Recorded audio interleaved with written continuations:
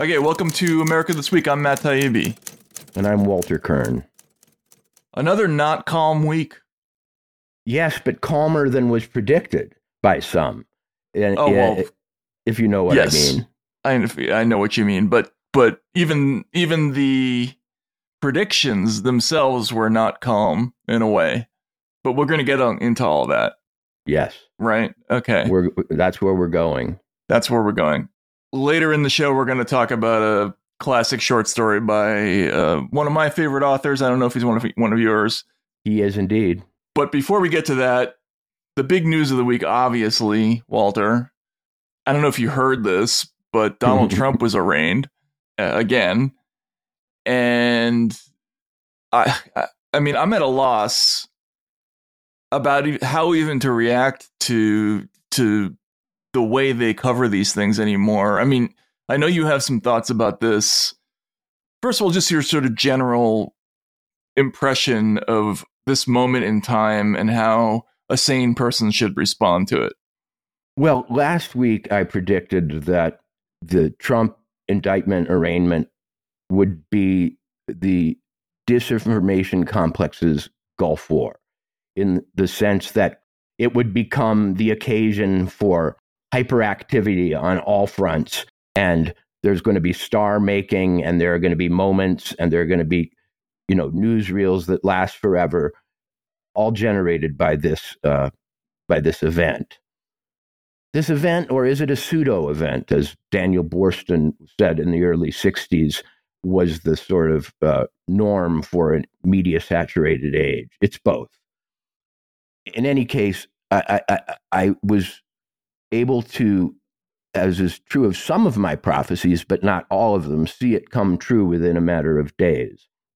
Because the eve of the Trump arraignment was an occasion for the most hyperbolic rhetoric and stage setting that I've seen, well, since Nancy Pelosi walked the articles of impeachment across the floor of, the Capitol, maybe. But even given the fact that we've had now 2 Trump arraignments and 2 impeachments and a Mueller investigation and, pretty much not a 6-month period for the last 6 years that hasn't involved some dire guillotine-like moment for Donald Trump, this one was hysterical.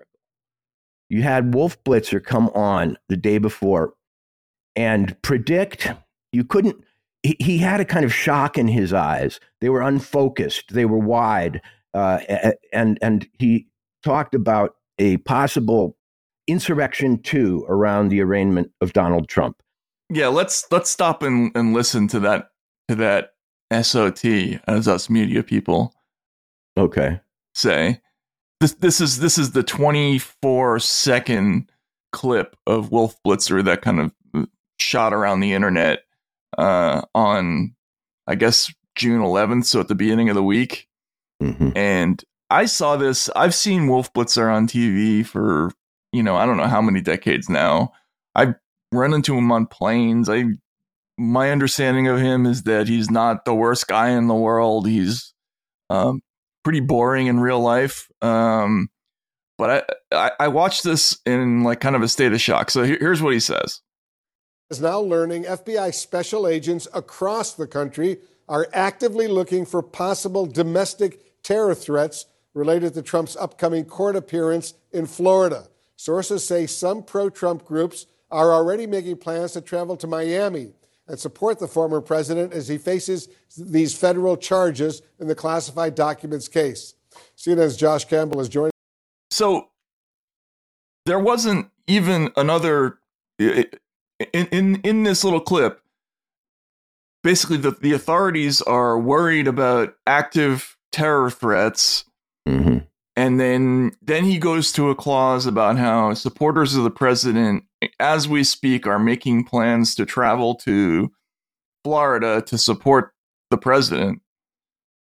And then there's no other clause. Like, you know what I mean? Like the normal news script there would say they are making plans to go to Florida and,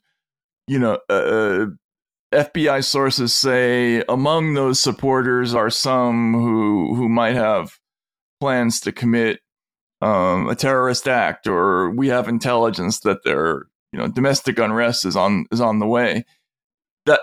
That wasn't in the script. It was just they're going there to support him, and you put that side by side with authorities are looking actively at threats.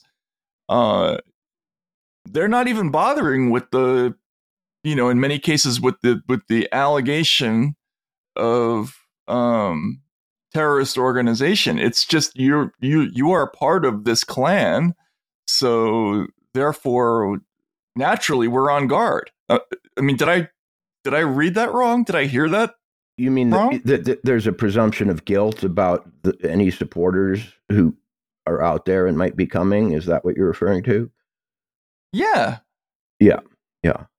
Well, it does leave you a little speechless, all of this, because it's so outside the boundaries and the norms that we're used to with journalism that, and like I say, I was not sure whether he was predicting a hurricane that was bearing down on Florida and, we could inevitably expect would make landfall. I didn't know if he was narrating the O.J. Simpson Bronco chase in some way. There was a lot of that this week. Yeah. Yes. There was a lot of that. You see, judicial dramas on television all refer back to the O.J. Simpson case in modern memory in the same way all classical literature went back to the Iliad. It is, right. It is the Homeric epic of TV legal dramas. And so, Wolf Blitzer, of course, also is a star of Gulf War coverage, right? Mm-hmm. And so we had a combination of the gravitas of the Gulf War coverage, the sort of O.J. Simpson Bronco chase, suspense making, and all of the previous Trump problems all thrown together in this little clip. And the next day, or whenever the arraignment was compared to this, nothing happened, is now, of course, forgotten. I mean, like Jim Cramer's stock picks, this won't be held against him, right? The fact that nothing happened, we're getting into the realm of sort of prophecy, that nothing happened may be the result of Wolf Blitzer warning that it would, and the FBI heading off any possible, terrorist activity. We should not judge him harshly by the fact that none of what he talked about occurred. And if we could make it just a small point here, because there was a subplot that I thought was interesting before we get to some of the other craziness, and accompanying that Wolf Blitzer tweet, in many cases, was a tweet by Lara Logan, who you might remember. I wrote very harshly about Lara Logan once upon a time because she criticized my late colleague Michael Hastings for breaking the unwritten rule of, not writing nasty things about people you're embedded with. Mm-hmm. And she actually pretty humorously threatened to cut my balls off at one point. But wow. She's okay, she believes what she believes. She's been through a rough time. She's had some experiences out there and in coverage that are as serious as they come. But she wrote a tweet that said about Blitzer's coverage. Incredibly, this still passes as reporting for CNN, effectively pushing the narrative that anyone who votes for Trump is a terrorist, citing the FBI as a signal to millions that they're being set up for political reasons yet again. Don't show support for Trump or we're coming for you. Now, this came out on the 11th. The next day, on the Atlantic, there was a huge piece that, of course, had to be in the works, so it couldn't have been about that tweet. But let's just be clear. It came out the next day. It's a piece in the Atlantic. A star reporter's break with reality. Lara Logan was once a respected 60 Minutes correspondent. Now she trades in conspiracies that even far-right media disavow. What happened? And there's a picture there with her face in schism because they're trying to depict literally that she's a schizophrenic, basically, that she's lost her mind. Okay. And it begins by talking about, the fact that she's walking through Mogadishu and she's ducking for cover as bullets crack overhead in Afghanistan. And it reminds you that she was once held in high regard as a journalist. Now, where does this, if this sounds familiar to you, it's because every reporter who's ever dropped out of the cultural mainstream has had this happen to them. I think the prototypical type of profile like this was the one about Glenn Greenwald when he was in the middle of not agreeing with the Russiagate story, and the New Yorker did a story called Glenn Greenwald, the bane of their resistance, and it did much the same thing that this Lara Logan piece did, basically saying that Glenn was pathological. He was affected by an unhappy childhood and mixed up feelings about being gay, and therefore his views were pathologized. They couldn't be taken seriously. And then they quoted former colleagues saying that his views about Russiagate were affected by the fact that he was troubled by the rise of kind of minorities and, formerly disaffected groups in the media business. Like he had a former editor say that. And this is Glenn. Glenn's gay. You know what I'm saying? Like he himself not long ago was one of those, a member of one of those groups.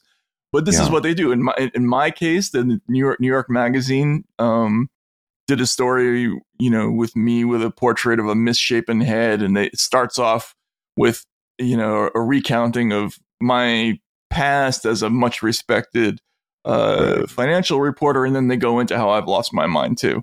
And in your case, what was the psychic break? What was the trauma or the terrible influence back in your early family or whatever it might be? They didn't do that as much. They cast me as a child of privilege who I mean, look, the reporter is a good reporter, Ross Barkan, and he didn't, I don't think I think they wanted a hit piece and Ross didn't really deliver. Yeah. He did a very thoughtful piece that was critical in parts, that, I think that were fair, right? Like he basically said that, I wasn't doing the same kind of reporting that I used to do. And that's a legitimate criticism. I can hear that, but it's this other thing where they go after you and they say, what happened to this person? This is now like, it's a 100% tendency of anybody who drops out of prominent media and starts talking shit becomes too prominent, like Tucker Carlson. Didn't the New York Times basically psychologically profile him as having all these issues and mother issues and etc.? Has it not happened to Seymour Hersh? I'm sure somewhere along the way. Oh God, I haven't looked at the side profiles, but one can only imagine what they did with him, right? Yeah. Should I become a problem for anyone, I can't wait for the one on me, because they will literally have a panoply, a cornucopia of things to diagnose. And you're right; it's a template now. You go outside the bullpen, and you're going to be diagnosed with, one of a number of maladies.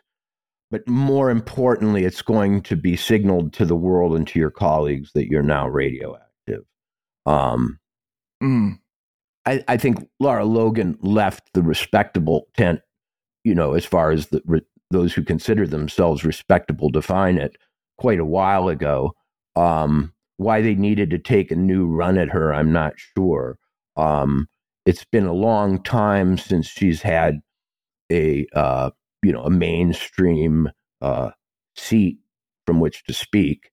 So it seemed a little like piling on. I read another, and I can't remember where it was. I read another profile of her maybe over a year ago, which came to all the same conclusions. It portrayed her as paranoid. It started with her sitting in a cafe in on a Parisian street, afraid that somehow there were lurking Islamic agents in the crowd or something, maybe even snipers or something. I thought they were done with her. I thought that they'd already, crossed her off their list. She must be gaining audience for her podcast or something. Who knows? But back inside of the tent on CNN and CBS as they were preparing for the Trump arraignment, we got an extra special sort of exclusive look at Trump the night before the arraignment. It was sort of handheld camera, or as though he was under surveillance, and he was having dinner and greeting supporters at the Doral National Country Club, one of his properties.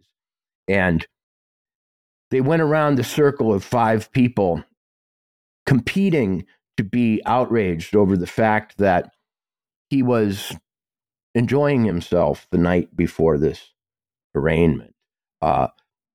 Some concluded that he just doesn't take it seriously enough.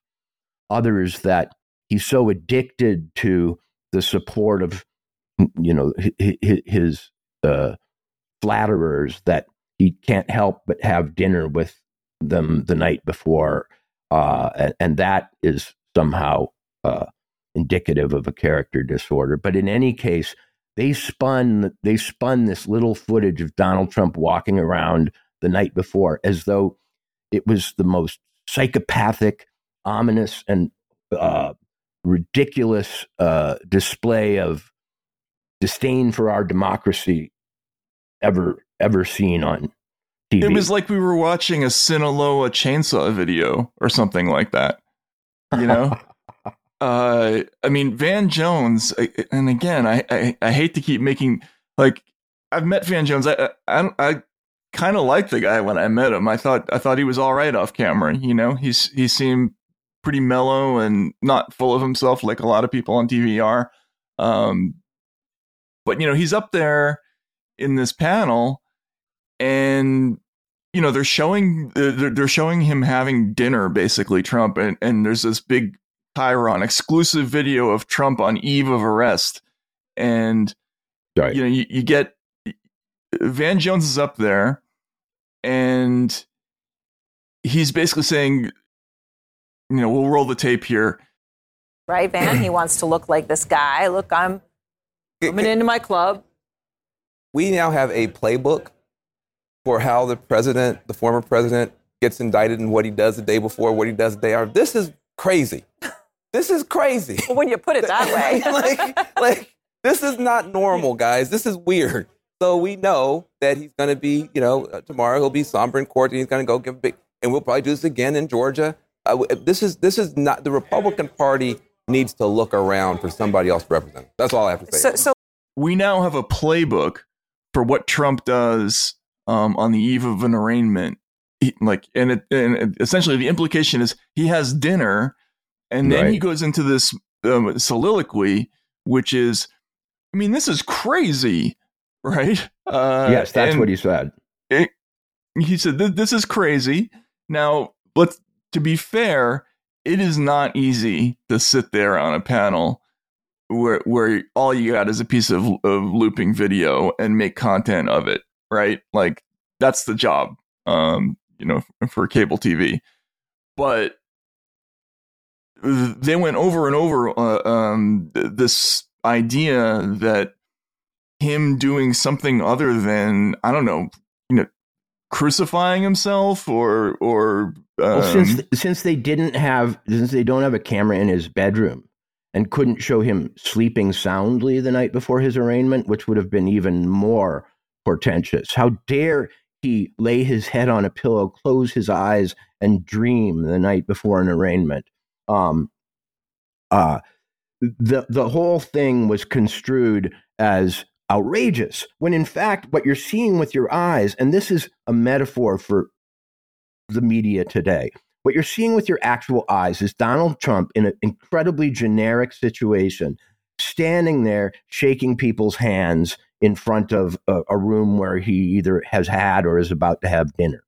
It's completely banal stuff.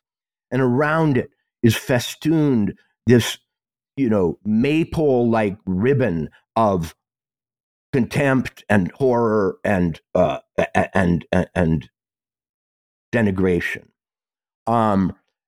If they really aren't just speaking to their most hardcore audience, if they expect any more that they're influencing America at large, then they can say goodbye to that aspiration after pulling stuff like this.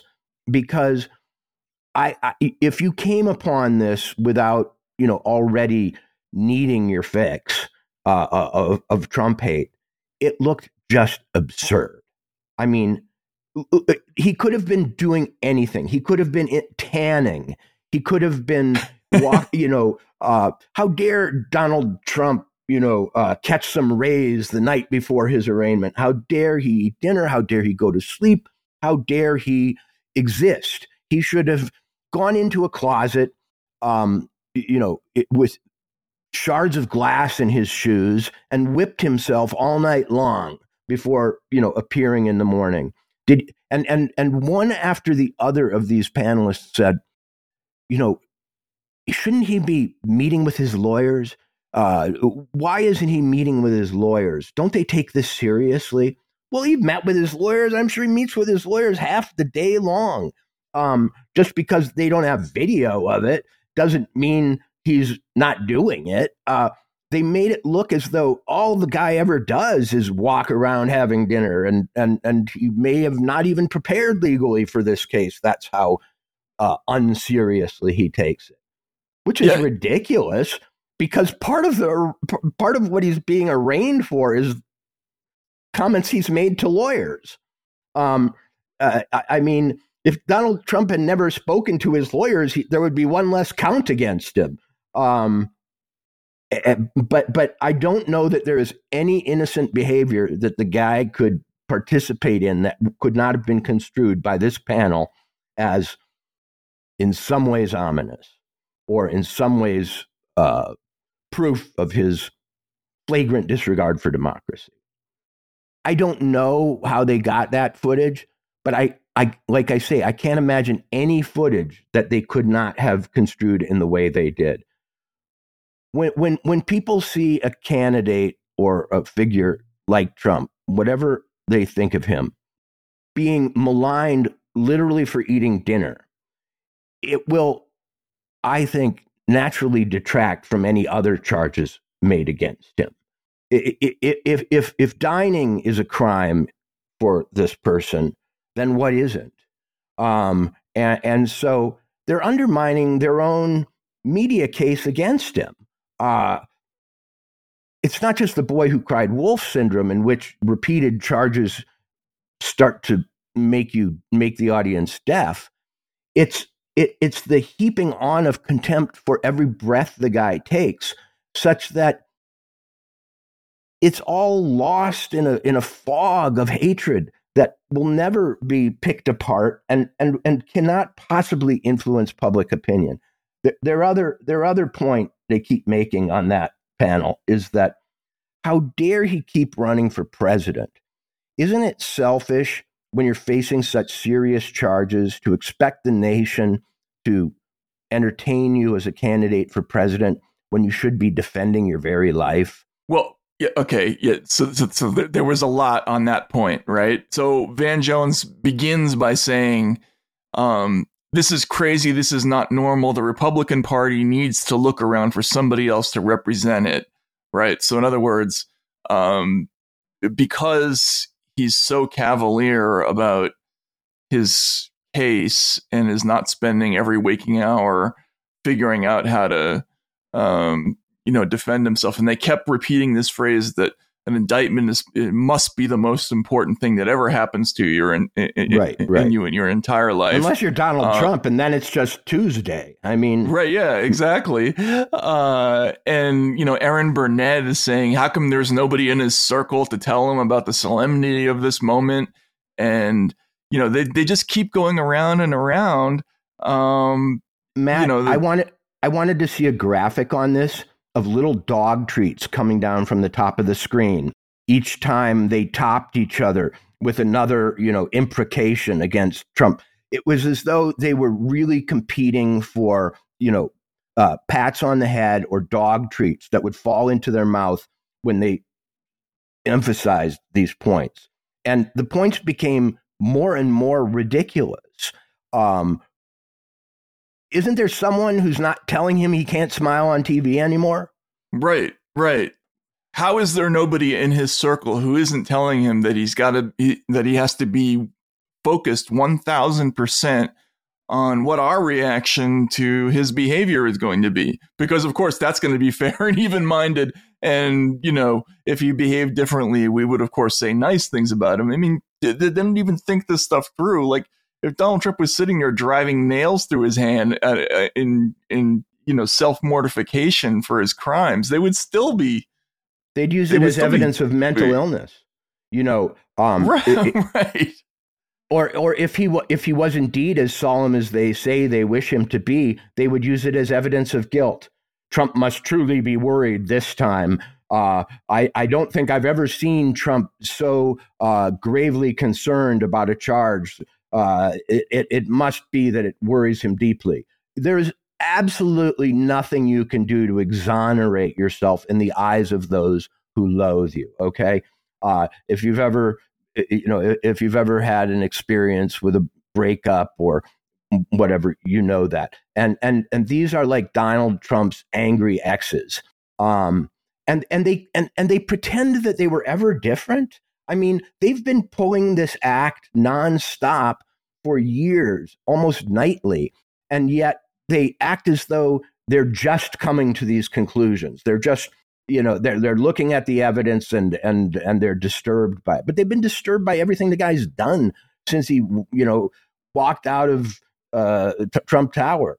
And every single segment about the upcoming arraignment, and you're right, they basically took the OJ coverage and almost shot for shot recreated all of those scenes, right? Like, him getting on the getting into a car to go on the way to the courthouse, and the photo of, actually, what was the famous photo of the plane arriving? That wasn't OJ. That was somebody else's plane. I can't remember who that was, but I mean, if we're really to pick it apart in terms of its symbolism and semiotics, there was also a little bit of Nixon's resignation here. Right. Yes, I'm sorry. That's what I'm thinking of. The helicopter leaving, right? Right.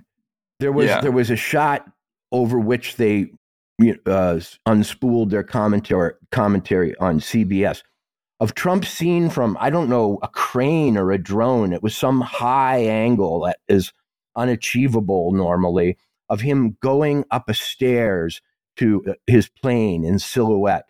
And, the loneliest man, rejected by all who think and are decent, walking to his execution, contemplating his sins. And it was done from far away and in silhouette and in black and white. And it was obviously meant to be some kind of iconic image.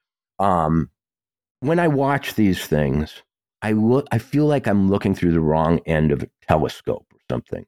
I no longer identify with the commentary whatsoever. It used to be that these people tried to channel what they believed to be the kind of average American reaction, and they tried to reflect it back at America and guide it a little and color it and fill it in.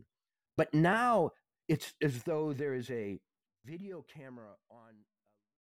If you're hearing this message, you're listening to the free version of America This Week. To hear the full version and for more articles and content, please subscribe to Racket News at taibbi.substack.com or racket.news.